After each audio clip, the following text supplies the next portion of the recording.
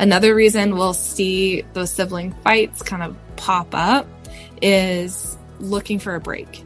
And so sometimes kids do get, just like we get overstimulated by them, they get overstimulated by each other.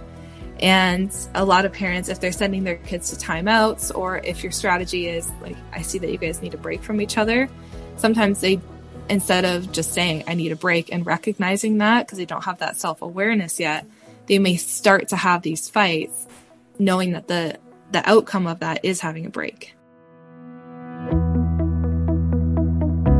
I'm Amy. And I'm Abby. And as women, we are constantly comparing ourselves to others. But your life isn't supposed to look like hers. Being your best self means standing firm in your decisions and always being willing to grow with a purpose. We get vulnerable and real with an honest look into the challenges and triumphs we all face. Every woman listening gets the opportunity to choose what life looks like for herself. Today, we're so excited to have Jess on from Our Mama Village. If you remember back to episode 102, she came on and she talked all about discipline and finding your calm in parenting. But today, we took a completely different angle. If you remember, she's a registered psychotherapist, and today we took a deep dive into sibling relationships. I'm telling you, I wish I would have had this episode before I had multiple children. Yeah, what I really got out of it is not treating everyone the exact same. And I think that as parents, we grow as mothers, and then also our children are growing and changing, and they're not the same person. So sometimes a strategy might work, but sometimes we're going to have to try something new. And she just gives so much encouragement and support to navigate those waters as they come. So without further ado, let's get started with Jess. Today, we're getting into the challenges of parenting siblings. And all three of us here, we each have 3 kids. And Amy and I know firsthand this exhaustion that can come with navigating sibling conflicts, because we're trying to do 2 things, right? We're trying to help our kids thrive as individuals. At the same time, we're hoping that they can thrive in their relationships with their brothers and sisters. So Jess, to get started, we'd love to know what kinds of things we can do or say as parents to really start to support these healthy sibling relationships among our kids.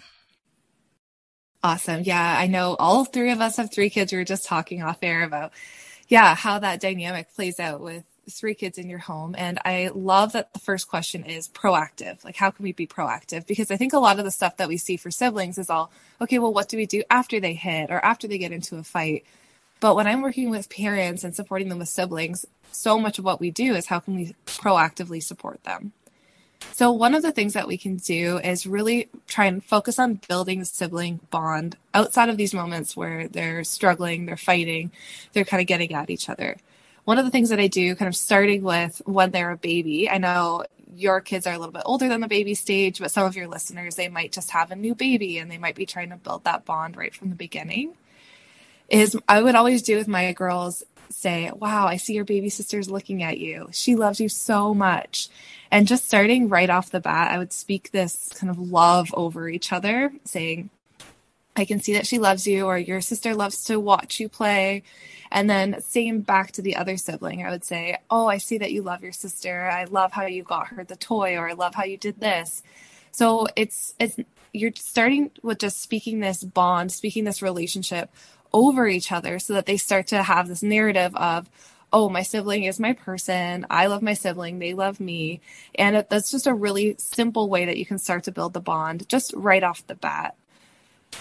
What I also like to remind my kids of is your sibling is your person. This is a person that you're always going to have in your life. And I like to kind of take out, and I think we'll talk about this a little later in the interview, this pressure that they have to be best friends with their sibling. But this concept and this idea that we respect our sibling, we treat them with kindness and respect, and talking about that outside of the moments where they're really challenging and they're really having struggles with each other. Another thing I like to do to help foster the sibling bond is doing activities that they enjoy together and helping kind of facilitate that so that they can have that time that is enjoyable, that does boost that bond with each other. I don't know if there's certain things that your kids like to do. I know you guys have a lot of boys and I think one girl, right?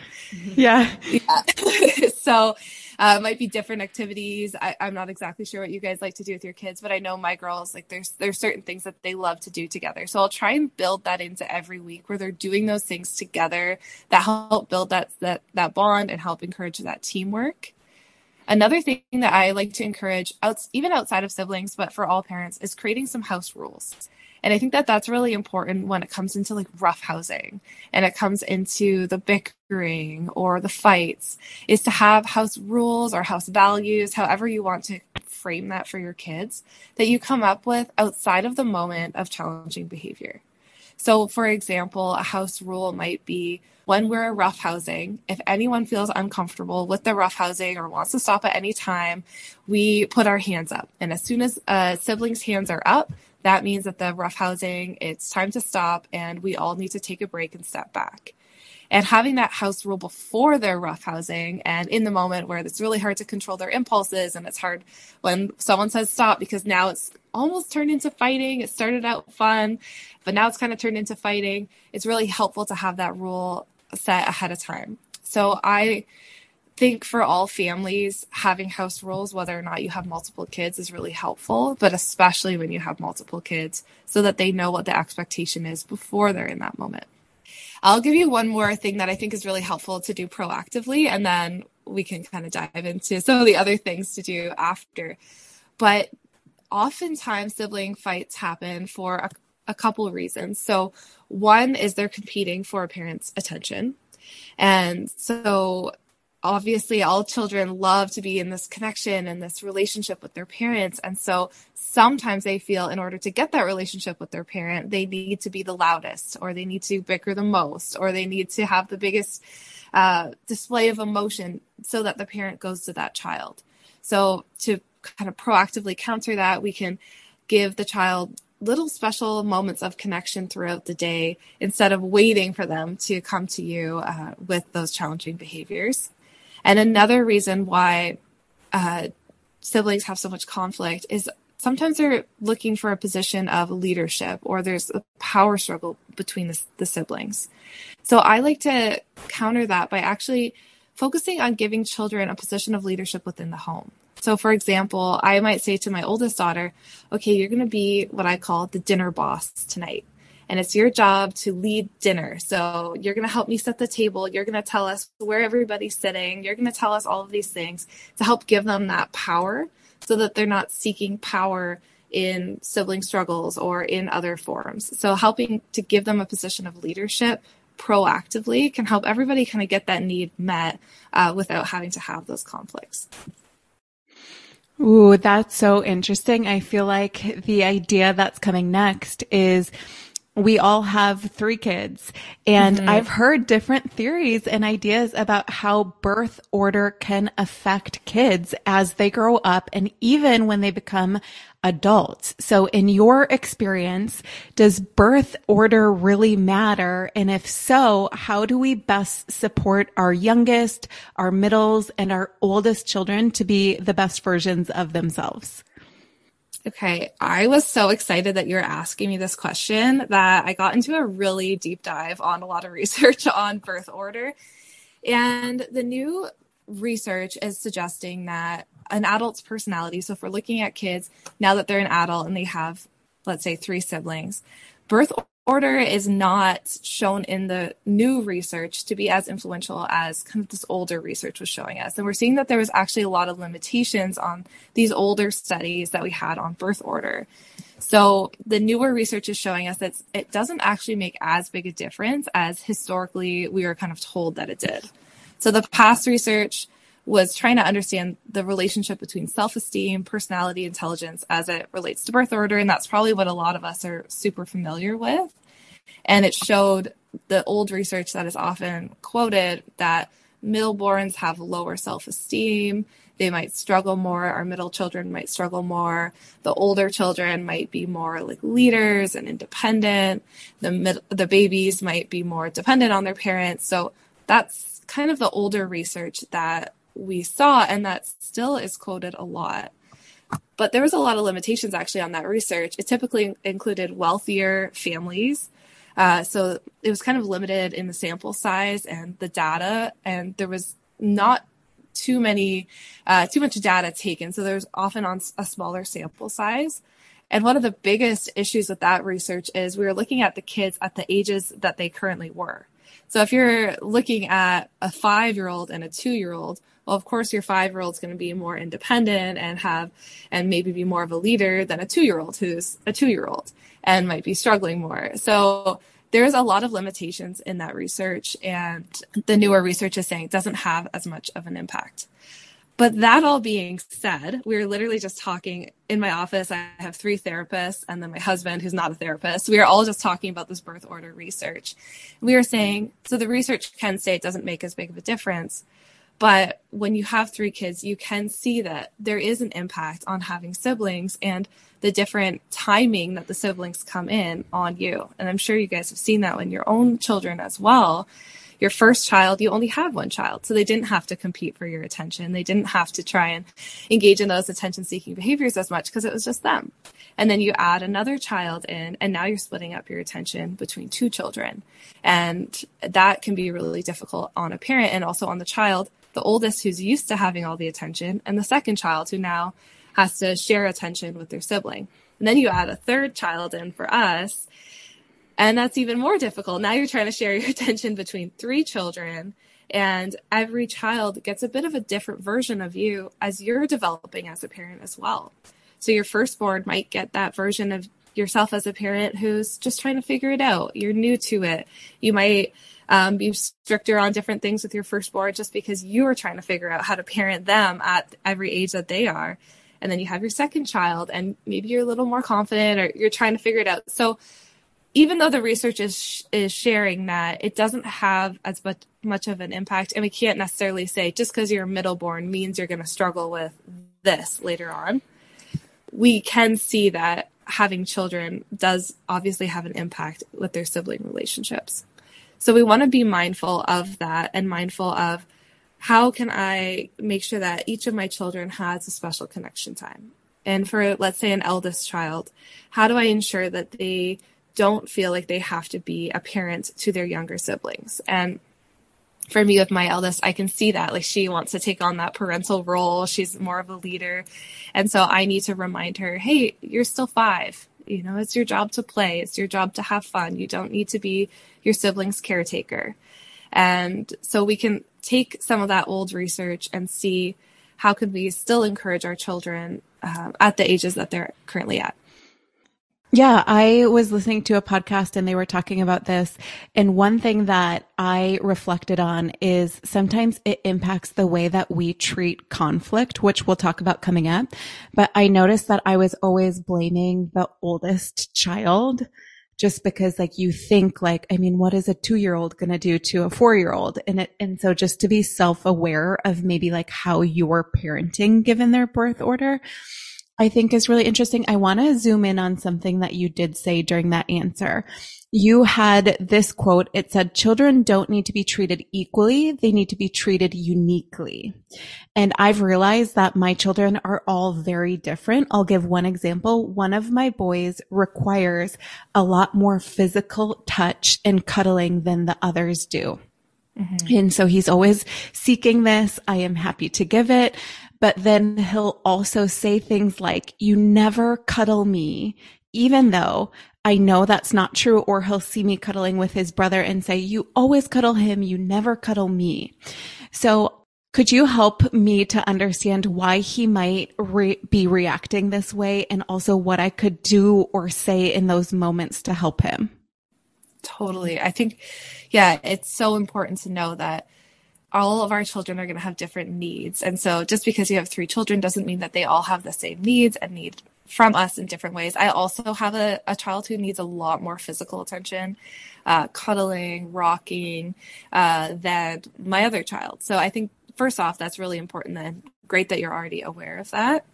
I think when he's saying something like, you never cuddle me, probably what he's saying is, I need cuddles, or I am seeking out that physical touch. And that's his way of asking for it. So you might remind him of the truth. Yeah, we have cuddled today, but it sounds like you need more. Like, it sounds like that wasn't enough. And just kind of reframing it for him. Like, yeah, you want more cuddles. I hear that. I have cuddled you today, but hey, like, let's do some more.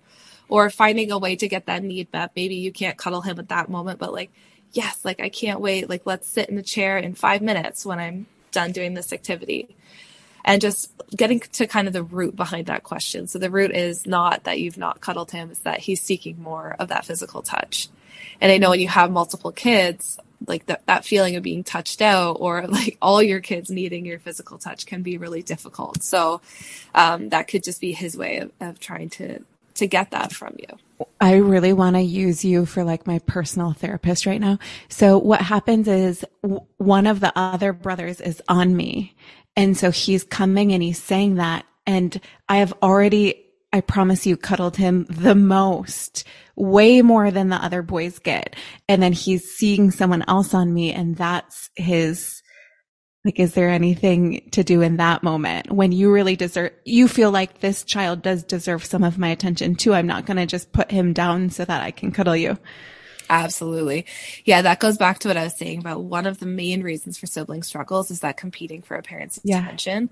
And for him to see you cuddling his brother makes him think, I now need to be cuddled as well, because there's only so much of my parents' attention and I have to get that. And I actually think in those moments, it's okay for him to be a bit disappointed, and it's okay for him to wait for cuddles, or to be told, hey, actually, I'm spending this special time with your brother right now. You know, a little bit later, I'll be able to spend that extra time with you. And I know it feels hard because we don't want to disappoint our children. But I can totally understand that. I have a similar situation where I have a baby who's 8 months, and I have a toddler who loves physical touch and attention as well. So when I'm nursing my baby, she will try and like get under the baby to also be cuddled at the same time. And then I got them both on my lap. And sometimes I do have to say, hey, right now I need to focus and spend time on the baby, and she needs to be fed. But, you know, at this time, I'm going to spend this special time with you, and we're going to cuddle, or we're going to rock on the chair. But right now I know that that's hard, but I need you to wait, or to play with this activity or this toy. And sometimes that is hard, and it's disappointing, and she cries, and it's really tricky for her.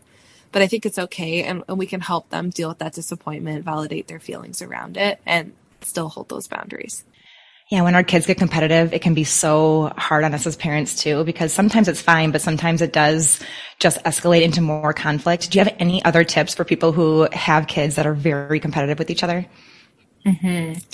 Yeah, I think that competitiveness in siblings is very interesting. And I think you can definitely see, like, everyone wants to win, and all of a sudden you're racing, and now there's a winner and there's a loser. And I think that can be really tricky. So again, I like to focus on this proactively if you can. There's definitely things you can do in the moment, but proactively, I think we can talk a lot with our kids about the process versus the outcome. So, you know, we're going to play this game, or we're going to do this sport, or do a run, and we're focusing on the process of it with them. So you're saying like, oh, I noticed how fast you were running, or how hard you were trying, or that you had a huge smile on your face as you were kicking the soccer ball with your sibling. So try and really focus on that process with them more than the outcome, even outside of the moment when they're doing that activity. And narrate when you see other people trying to do things too. So instead of focusing so much on winning, like who was the fastest or who won the game, you want to focus even when they're observing someone else, or you're watching a TV show, like, oh, I saw this character was running. They had a big smile on their face. Like, they must love to run. That's so cool. And having those discussions beforehand can help with that competitiveness in the moment. And again, I think we can focus on the validation of feelings. So if one child doesn't win and they are competing against something, it's okay for them to be disappointed about that. And instead of being like, oh, don't be sad, it's okay, like, you can win next time, you can say, yeah, I wonder how that feels. Like, that feels a little tricky in your body to not have won that, and you're feeling a little disappointed. Like, tell me more about that feeling. And it actually gives us a really good opportunity to help our children start to process those feelings of disappointment or sadness, and show them that it's okay to not always be a winner. And the same for the child who won. Like, we want to explore that with them too. Like, yeah, you know what, you did win today. And something I noticed that was really cool was you loved doing it. Like, you loved running. You had the biggest smile on your face. Like, that was so cool. And so focusing less on congratulating them for winning and more on like focusing on helping them notice how they enjoyed the process of getting there. Does that make sense? It does. And I feel like so many of your answers are revolving around this process, like trusting the process, finding little moments during the process instead of just the end outcome. And I think that for a lot of my parenting, like just reflecting back right now, so much of it is, okay, this is what happened at the end. How can I fix the end?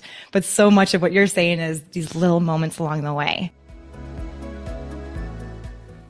Let's take a break from our longest standing podcast partner, BetterHelp. We have used this with our entire family. And when our middle little was going through a really tough time, it was so helpful to talk to a therapist about the challenges that he was going through, but also the challenges that I was going through as his parent. And like I've said in this interview, I was treating him the same as I treated my first. And it just wasn't fair. He was a different human being, and I needed new tactics. I needed new skills in order to navigate those waters. During the therapy sessions with my BetterHelp therapist, I just learned so much. And she just encouraged me to do the things, the little things every single day to just make our relationship better and to make his relationship better with his siblings.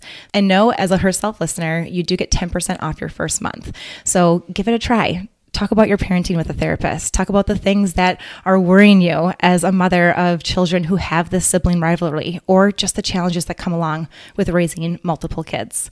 As a Herself listener, you do get 10% off your first month by going to betterhelp.com/herself. Again, 10% off by going to betterhelp, HELP.com/herself. Now back to our show. So let's go into conflict a little bit more, because I know something that both Amy and I experience is this bickering. And although it can be, I mean, it's not dangerous to have them chirping and talking through things, but when you're in the other room even, I can get so overstimulated. Like just hearing it, I'm like, should I step in? Are they doing okay? Sometimes it escalates, sometimes it doesn't. So in your opinion, what is some advice here? Because when should we let them keep on bickering and work it out on their own? And when should we step in as parents and try to mediate? Absolutely.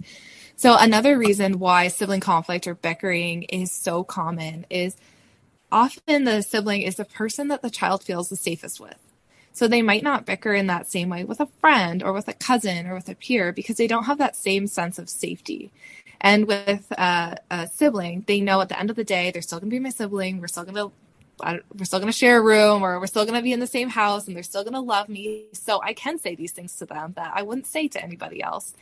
But what can happen is that can actually make for some unsafe conversations because they know at the end of the day they'll end up being okay. So when it comes to bickering, we want to be really mindful of it's okay to have some disagreements. It's okay to have some back and forth. That is, the sibling relationship really shapes relationships that they have with peers and friends and romantic relationships down the road. So it's okay for them to learn how to work out conflict, but we want to be aware of when working out conflict or disagreeing turns into something that is unsafe. And so things that would be unsafe is when it gets mean, or when it gets rude, or when it turns into any kind of thing that kind of feels like bullying. At that point, I would step in. So I'll give you an example of something that happened in my house recently that I was really reflecting on. My oldest child had a friend over, and this is fine. Great for her to have a friend over. It's her best friend, and she's almost 6. So she's at the age where like a best friend is like very important to her.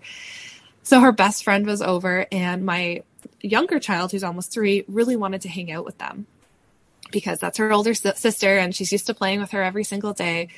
And I thought they were playing nicely upstairs. And all of a sudden I kind of hear some yelling, some crying. I don't really know what's going on. And I come up the stairs, and my preschooler is sitting in the middle of the hallway just bawling. And it turned out that my oldest child had told her that she just wanted to play with her best friend. And they had some fighting, and some hurtful words were exchanged. And now my toddler was really sad. And so in a situation like that, where there was some comments that were made that were hurtful and that weren't kind, I would step in as a parent. That's not where I would leave my toddler to kind of figure it out and be like, oh, they're siblings, like they're just going to fight like this. That's where we want to set the stage for how we talk to each other in the house and what language is respectful and how we treat our sibling, even when a friend is there. So in that moment, I actually I just asked my older daughter to come out. I narrated the entire situation. I said, I see two kids here. I see one kid who really wants to play with her best friend, and she loves hanging out with her best friend, and she wants to do that without her sister there, which is totally understandable. So on the other hand, I see a sister who loves her older sister so much and is used to playing with her every single day of Christmas holidays. And now her sister is telling her that she doesn't want to hang out with her and that she's not her friend. And I see a lot of hurt in her eyes. And that doesn't make sense to me because I know that you love your sister. So what can we do? And then I like to just kind of leave it at, what can we do? Like, how are we going to resolve this? And then hand it back to them. And in that situation, narrating that out and taking my daughter away from her friend to do that, so it wasn't embarrassing for her, it wasn't in front of her friend, helped her kind of see the situation from a different light. And the end result was not my toddler playing with her, and that was okay. But it was making a plan for how they were going to play when the friend was gone. It was an apology and a hug and repairing the relationship. And that's where it's important for us to come in and take charge, because in those moments, our kids can't work that out on their own. So they do need an in-charge parent to come in. And sometimes if kids are fighting, like if they're really fighting or bickering and it's turning into being mean, they really need us to come in and step in and be a leader. So sometimes when it's like they're really going at it, it's even our presence in the room. Like we'll come in and like kind of have a bigger presence in the room and say, okay, I see two kids that are really struggling, really having a hard time. I feel like we need some deep breaths or a break, some space away from each other, and then we can come back and talk about this. So that's what I would say about bickering. Sometimes, yes, it's okay to let them work it out and just see if they can do it. But we really do want to set the stage for what a healthy relationship looks like. And if you're noticing it's kind of veering away from what's being healthy, then I would step in as your position in the leader. That example really made sense to me because we've noticed in our house, now we're getting to the ages where they're invited to a birthday party, but their sibling isn't. And that's new for us because everything used to be like all for one for all. And now, we're off in elementary school and we're doing different things. And I can see how it's hard for the younger ones to feel left behind by the older one. So I love that you gave that narration example. What can we do as parents when the bickering, I know this happens to people in cars where like the bickering is getting so escalated and you just feel like you're going to go crazy, even if you're making dinner and you can just hear your kids, you're stupid. No, you're stupid. No, you're stupid. And it just drives you crazy. How do we make sure that we don't get to our tipping points and that we can help them? And also if you have like a really fast, I don't know if you have any, but like a really fast thing that we could say or do to try to get them in a better direction in case we don't have time for that whole like script situation. Mm-hmm. Yeah. So I think a fast thing that you can do is like notice. So again, like if you're able to do some of the house rules ahead of time, like the way that we talk to each other. And then as soon as they're doing that, be like, okay, I'm going to step in, guys. This is not how we communicate with each other in our house. And if you guys aren't able to talk in a way that's respectful, we're going to have to take a break. And so I will incorporate the break language versus like a timeout or something like that. And sometimes it's just a sign that, okay, we need some space from each other. So then maybe you already have like a different spaces in the house set up. Okay, guys, I need you to go take some space until we can come back and talk to each other respectfully. And I think sometimes that's just what they need. When they're bickering like that, it often is a sign that they are dysregulated or they've just kind of got to their tipping point with each other. They're probably overstimulated and it's just coming out in this bickering. So sometimes that is the best thing that they can do. So just like on a really kind of practical level, I think having some space and maybe having a separate spot that they can go can be really helpful. Yeah. So I guess it depends. Like if they're saying, yeah, you're stupid. That to me would be a warning sign as a parent. Like this could escalate. This could turn into like a physical fight. This is not kind of setting the stage for something that's going to be healthy for our kids. So if you can offer that or just a reset, like sometimes I might just come in and yell, we need a reset, or like do something like really playful. Or like turn off and on the lights or put on a funny song or something that can just kind of reset the mood. Let's get us out of this like bickering mindset. That can be really practical too. That doesn't involve like a whole long script. So just adding in that playfulness or something kind of funny to help them just shift the tone. because often that's what we need, is just a tone shift in those situations. I really appreciated that answer wasn't that you're always going to have them like solve this issue. Like sometimes it really just isn't even an issue. It's just the fact everyone needs space sometimes. So to say, it sounds like you guys really need a break from each other right now. Like let's give each other some space. Also, as you mentioned, like often if I just introduce something new, like, okay, do you guys want to color right now? It's like, it's just the shift that their little bodies and their minds need to less focus on just going back and forth. I know that when we help our kids navigate conflict, something from your content that we notice is that it's not necessarily that you should say, who started it? Can you explain what might be more helpful when you're trying to help them to navigate through if it is really conflict?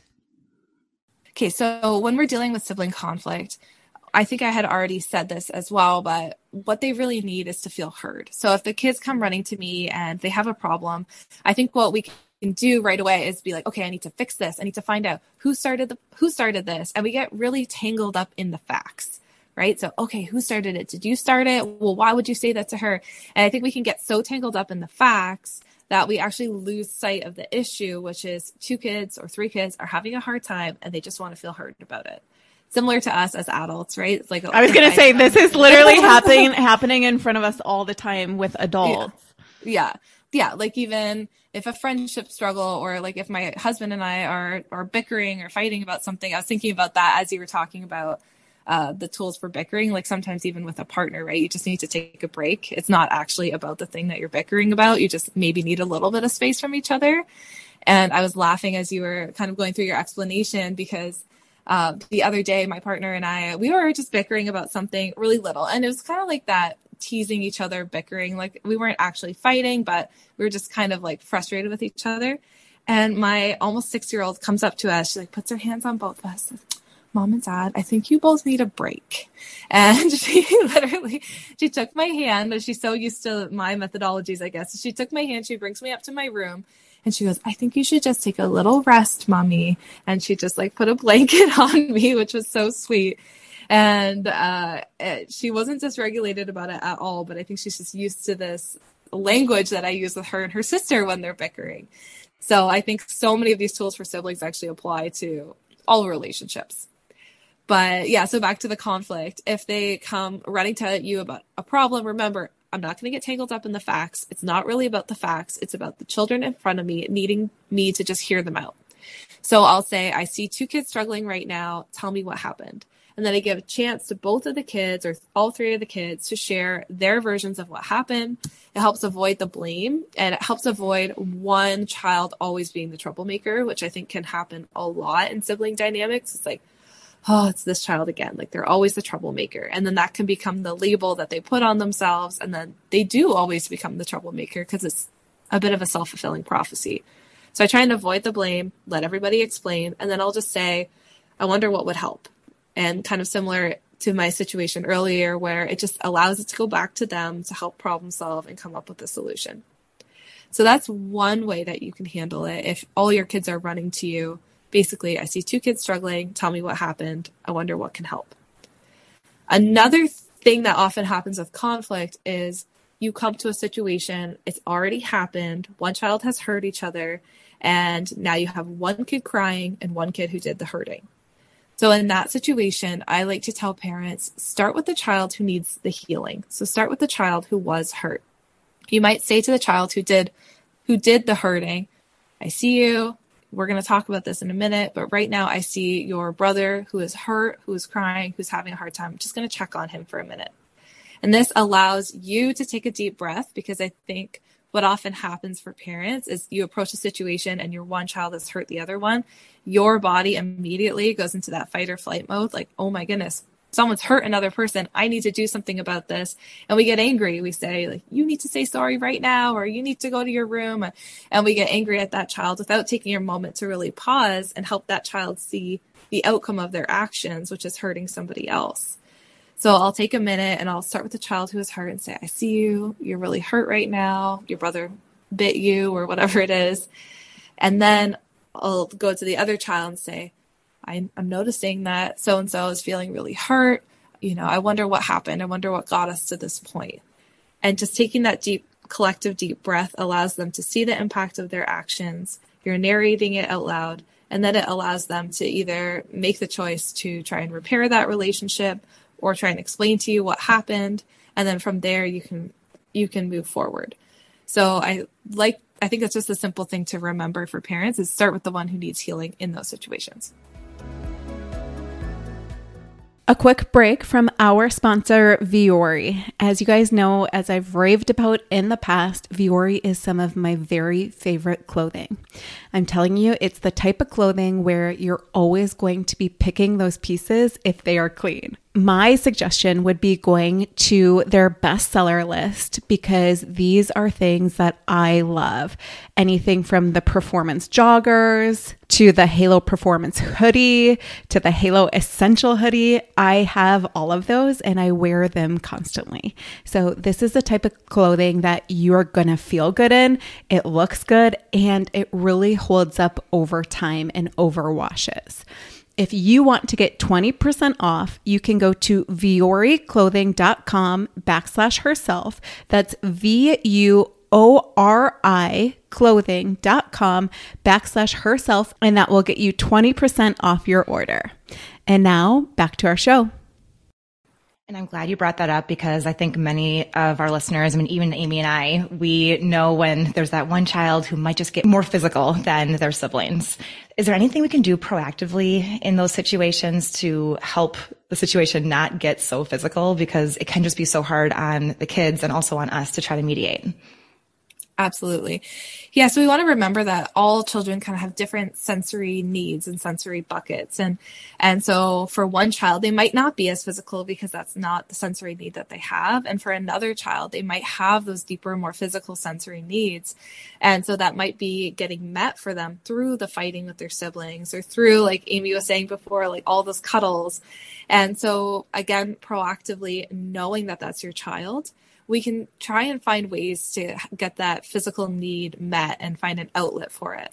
So that's my toddler. She's very physical, touchy. She would love to just be cuddled and rocked all day long and in the carrier, even though she's almost 3.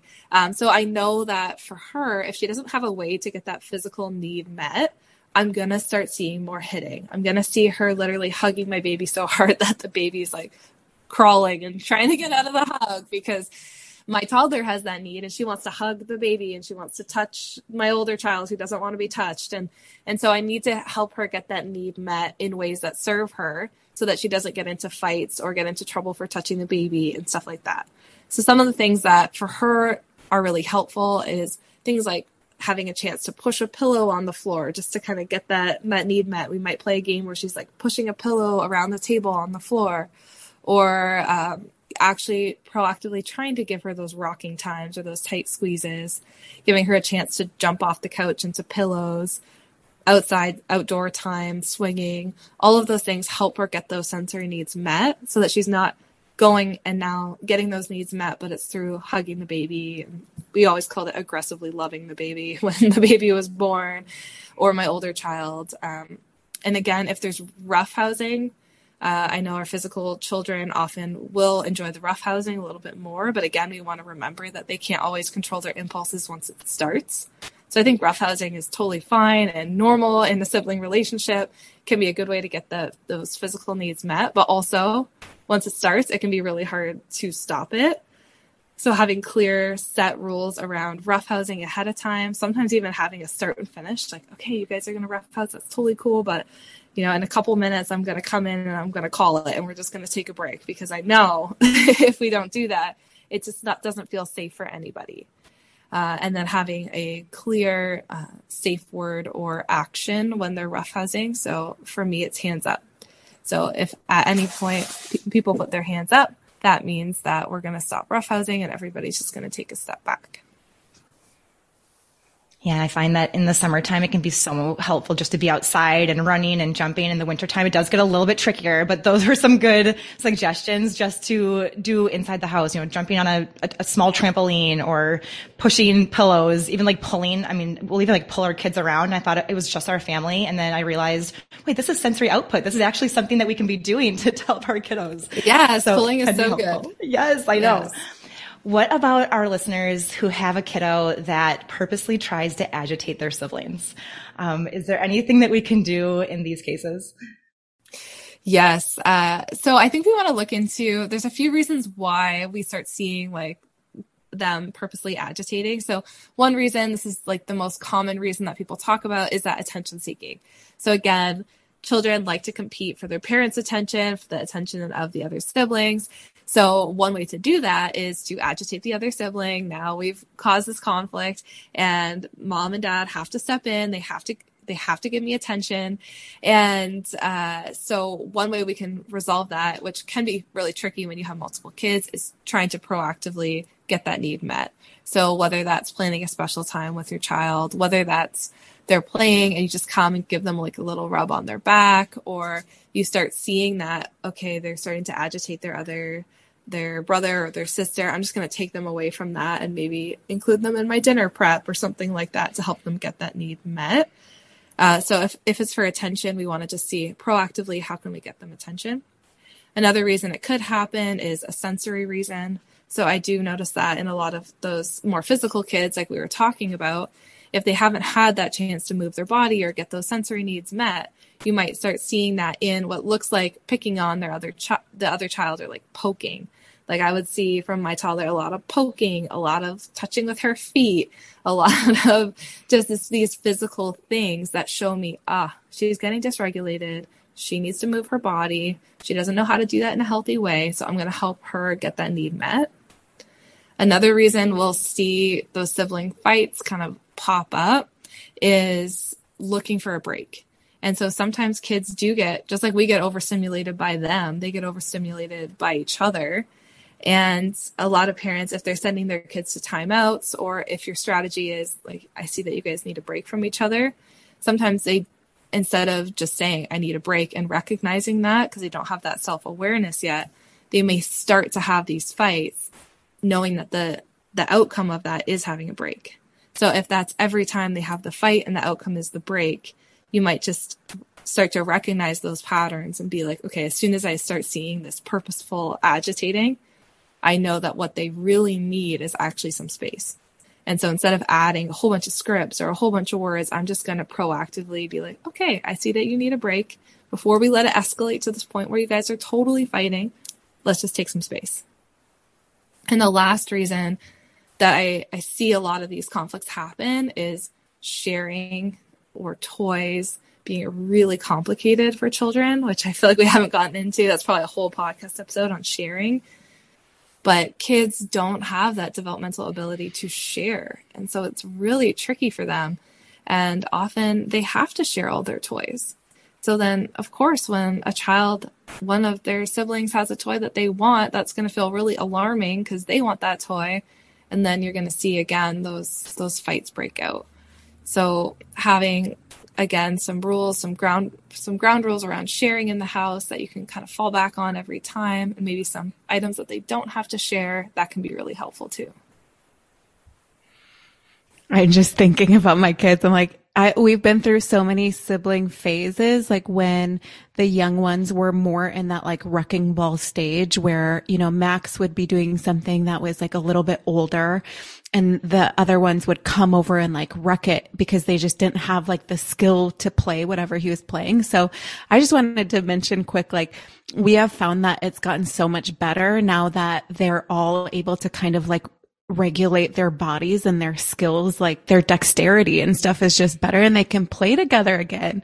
Drew and I just witnessed last night, we were watching Max, our oldest, who is 6, and Cole, our youngest, have been playing together a lot lately. And I think for people that have, multiple kids, you worry that you might get into this pattern where it's, 2 of them split off and one is left out, whether that be because they enjoy playing together more with two, or whether that be it's kind of like ganging up. So how do we make sure that when we do have these odd numbers, that one child doesn't get left out or ganged up on? Mm-hmm. Yeah, I think that is so important. I'm just reflecting on my own childhood experience because I have two siblings as well, and I was the only girl. So I definitely can like identify with those feelings of being like, yeah, at some points I was maybe closer to my one brother and the other one felt left out, or maybe they were closer to each other and I felt left out. So having three kids, definitely the imbalance of the numbers for sure. But I think even in two kids, or like no matter what your number is, you can have that feeling as well. So I think a few things. First, the ganging up. I think we want to be really, really mindful of that. The feeling that there's one kid that's kind of alienated, or there's one kid who's a troublemaker and who picks on the other siblings. We want to be just mindful of the labels that we give our kids as well. And the always in trouble kid or the troublemaker kid, we want to be kind of mindful as to like, how is that role coming out and why is that role coming out? And oftentimes it is that they're seeking that connection, or that there's some struggle that the troublemaker child is having. And so the answer is not add in more punishments for that troublemaker child, which that's often what I see when parents will come to me. They'll say, I have one kid and he's always instigating everything. And so, I'm giving him timeouts and I'm punishing him here and there. And actually what he's looking for is that connection with his parents. And so we can unpack that, and we can go deeper and see that the troublemaker child might need that extra support and love from the parent, or connection time. And that's how he's getting those needs met. So we want to be really aware of kind of the roles that our children might play. We also want to give ourselves some grace. So if you're noticing, okay, there's two kids that are really getting along, also notice that might not be forever. And I think as parents, we can be like, oh no, they're always going to leave their sibling out. Like this is not good. I need to resolve this. But just notice how the kids are feeling about it. Like sometimes that's okay. Sometimes there will be two siblings that get along for a period of time, and their ages match up and their interests match up, and maybe the other sibling is okay with playing on their own. It doesn't mean that we have to change it and that this is terrible and they're never going to be friends. But what we do want to ensure is that we're respecting each other, we're making space for each other, and the two kids that are playing, it's not, I don't want her to play with me, she's not cool, she never gets to play with me. There's still a language of respect, but we can also allow for space for our kids within the home. How do you guys notice that play out in your homes? I really love that the focus on some of these answers has been like, okay, the line is that we don't want meanness in our home. So it's like if they're using words that are, really not letting the other one play, I think it's just important to have that note on it. But like I said, when we started this question, I mean, my kids have been through so many phases, and a lot of this conversation has been about conflict and rivalry, but like I've also seen the most beautiful little relationships. And so we have felt like it's been an extremely positive experience for them to have siblings, and there's hard times and there's good times. And that's just kind of what we think that a lot of life is. We did want to end on a really positive note because Abby and we both have siblings, and while our relationships certainly aren't perfect, we do really value that we got to grow up with them, and now that we get to know them as adults and have friendships with them. So if you could leave us with some encouragement of how we can foster friendships between our kids, we would just absolutely love that. Yeah, for sure. Yeah, I love that you said that too. I was thinking as we were talking about a lot of the challenging things, but there's so much beauty that can come in the sibling relationship. I see that with my three girls. They have such an amazing bond and relationship. And though there's conflicts like the one I talked about, for the most part, like it's just really beautiful to see. And as I was mentioning before, the sibling relationship really teaches a child how to act with all other relationships in their life. So that is why it's important to have those boundaries around the language and help facilitate it. But it's just such an important relationship that really does impact them. So, sorry, back to your question, which was, helping them foster friendship, I actually think that we might want to take friendship off the table. I think it can be a really big pressure for parents. Like, I have to have my kids be friends. And I think friendship is something that can develop over time, but it doesn't have to be our goal for our kids. And I think when it is our goal, parents can get really caught up on, they're not being friends. And it can feel like this pressure that doesn't necessarily have to be there. So what I like to say to my girls is, your sister's your person. She's always going to be in your life. You know, no matter what happens in your life, your sister's your person and she's going to be there. So we want to treat your person with respect and with love and with kindness. And we want our people and our family to know we're always going to be there for them. But it's okay too that you have friends outside of your sister and you have your friends at school. That's okay. But in our home, your sister's always your person. So I like to kind of reframe it like that. And I feel like for us, taking the pressure off the friendship actually allows them to be friends, because I am not trying to force that friendship. And I think about that with my own reflecting on siblings is often reflecting on your own experiences as children. And something I really appreciated my parents did was very similar to that. They never forced their kids. They never forced us to be friends, but they laid the groundwork for it. This is how we talk in our home. This is how we treat each other. This is how we show up for each other in these important moments. And over time, that developed into a really healthy friendship. But as children, we are still allowed to have those friendships and things outside of that. I'm so glad you answered in that way, because it takes the pressure off of us as parents to have to instill this, best friendship among your siblings. Yeah. And it also takes the pressure off of the kids to have to grow up with that kind of mentality.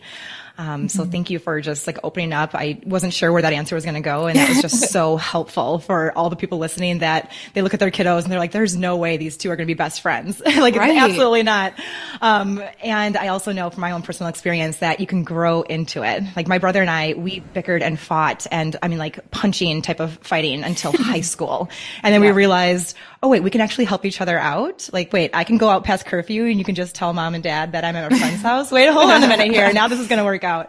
Yeah. And now we're, I wouldn't say we're close friends, but so much closer than when we were bickering and fighting all the time as little kids. And this whole conversation has just been so good. Oh, it's been so much fun. I really enjoyed it.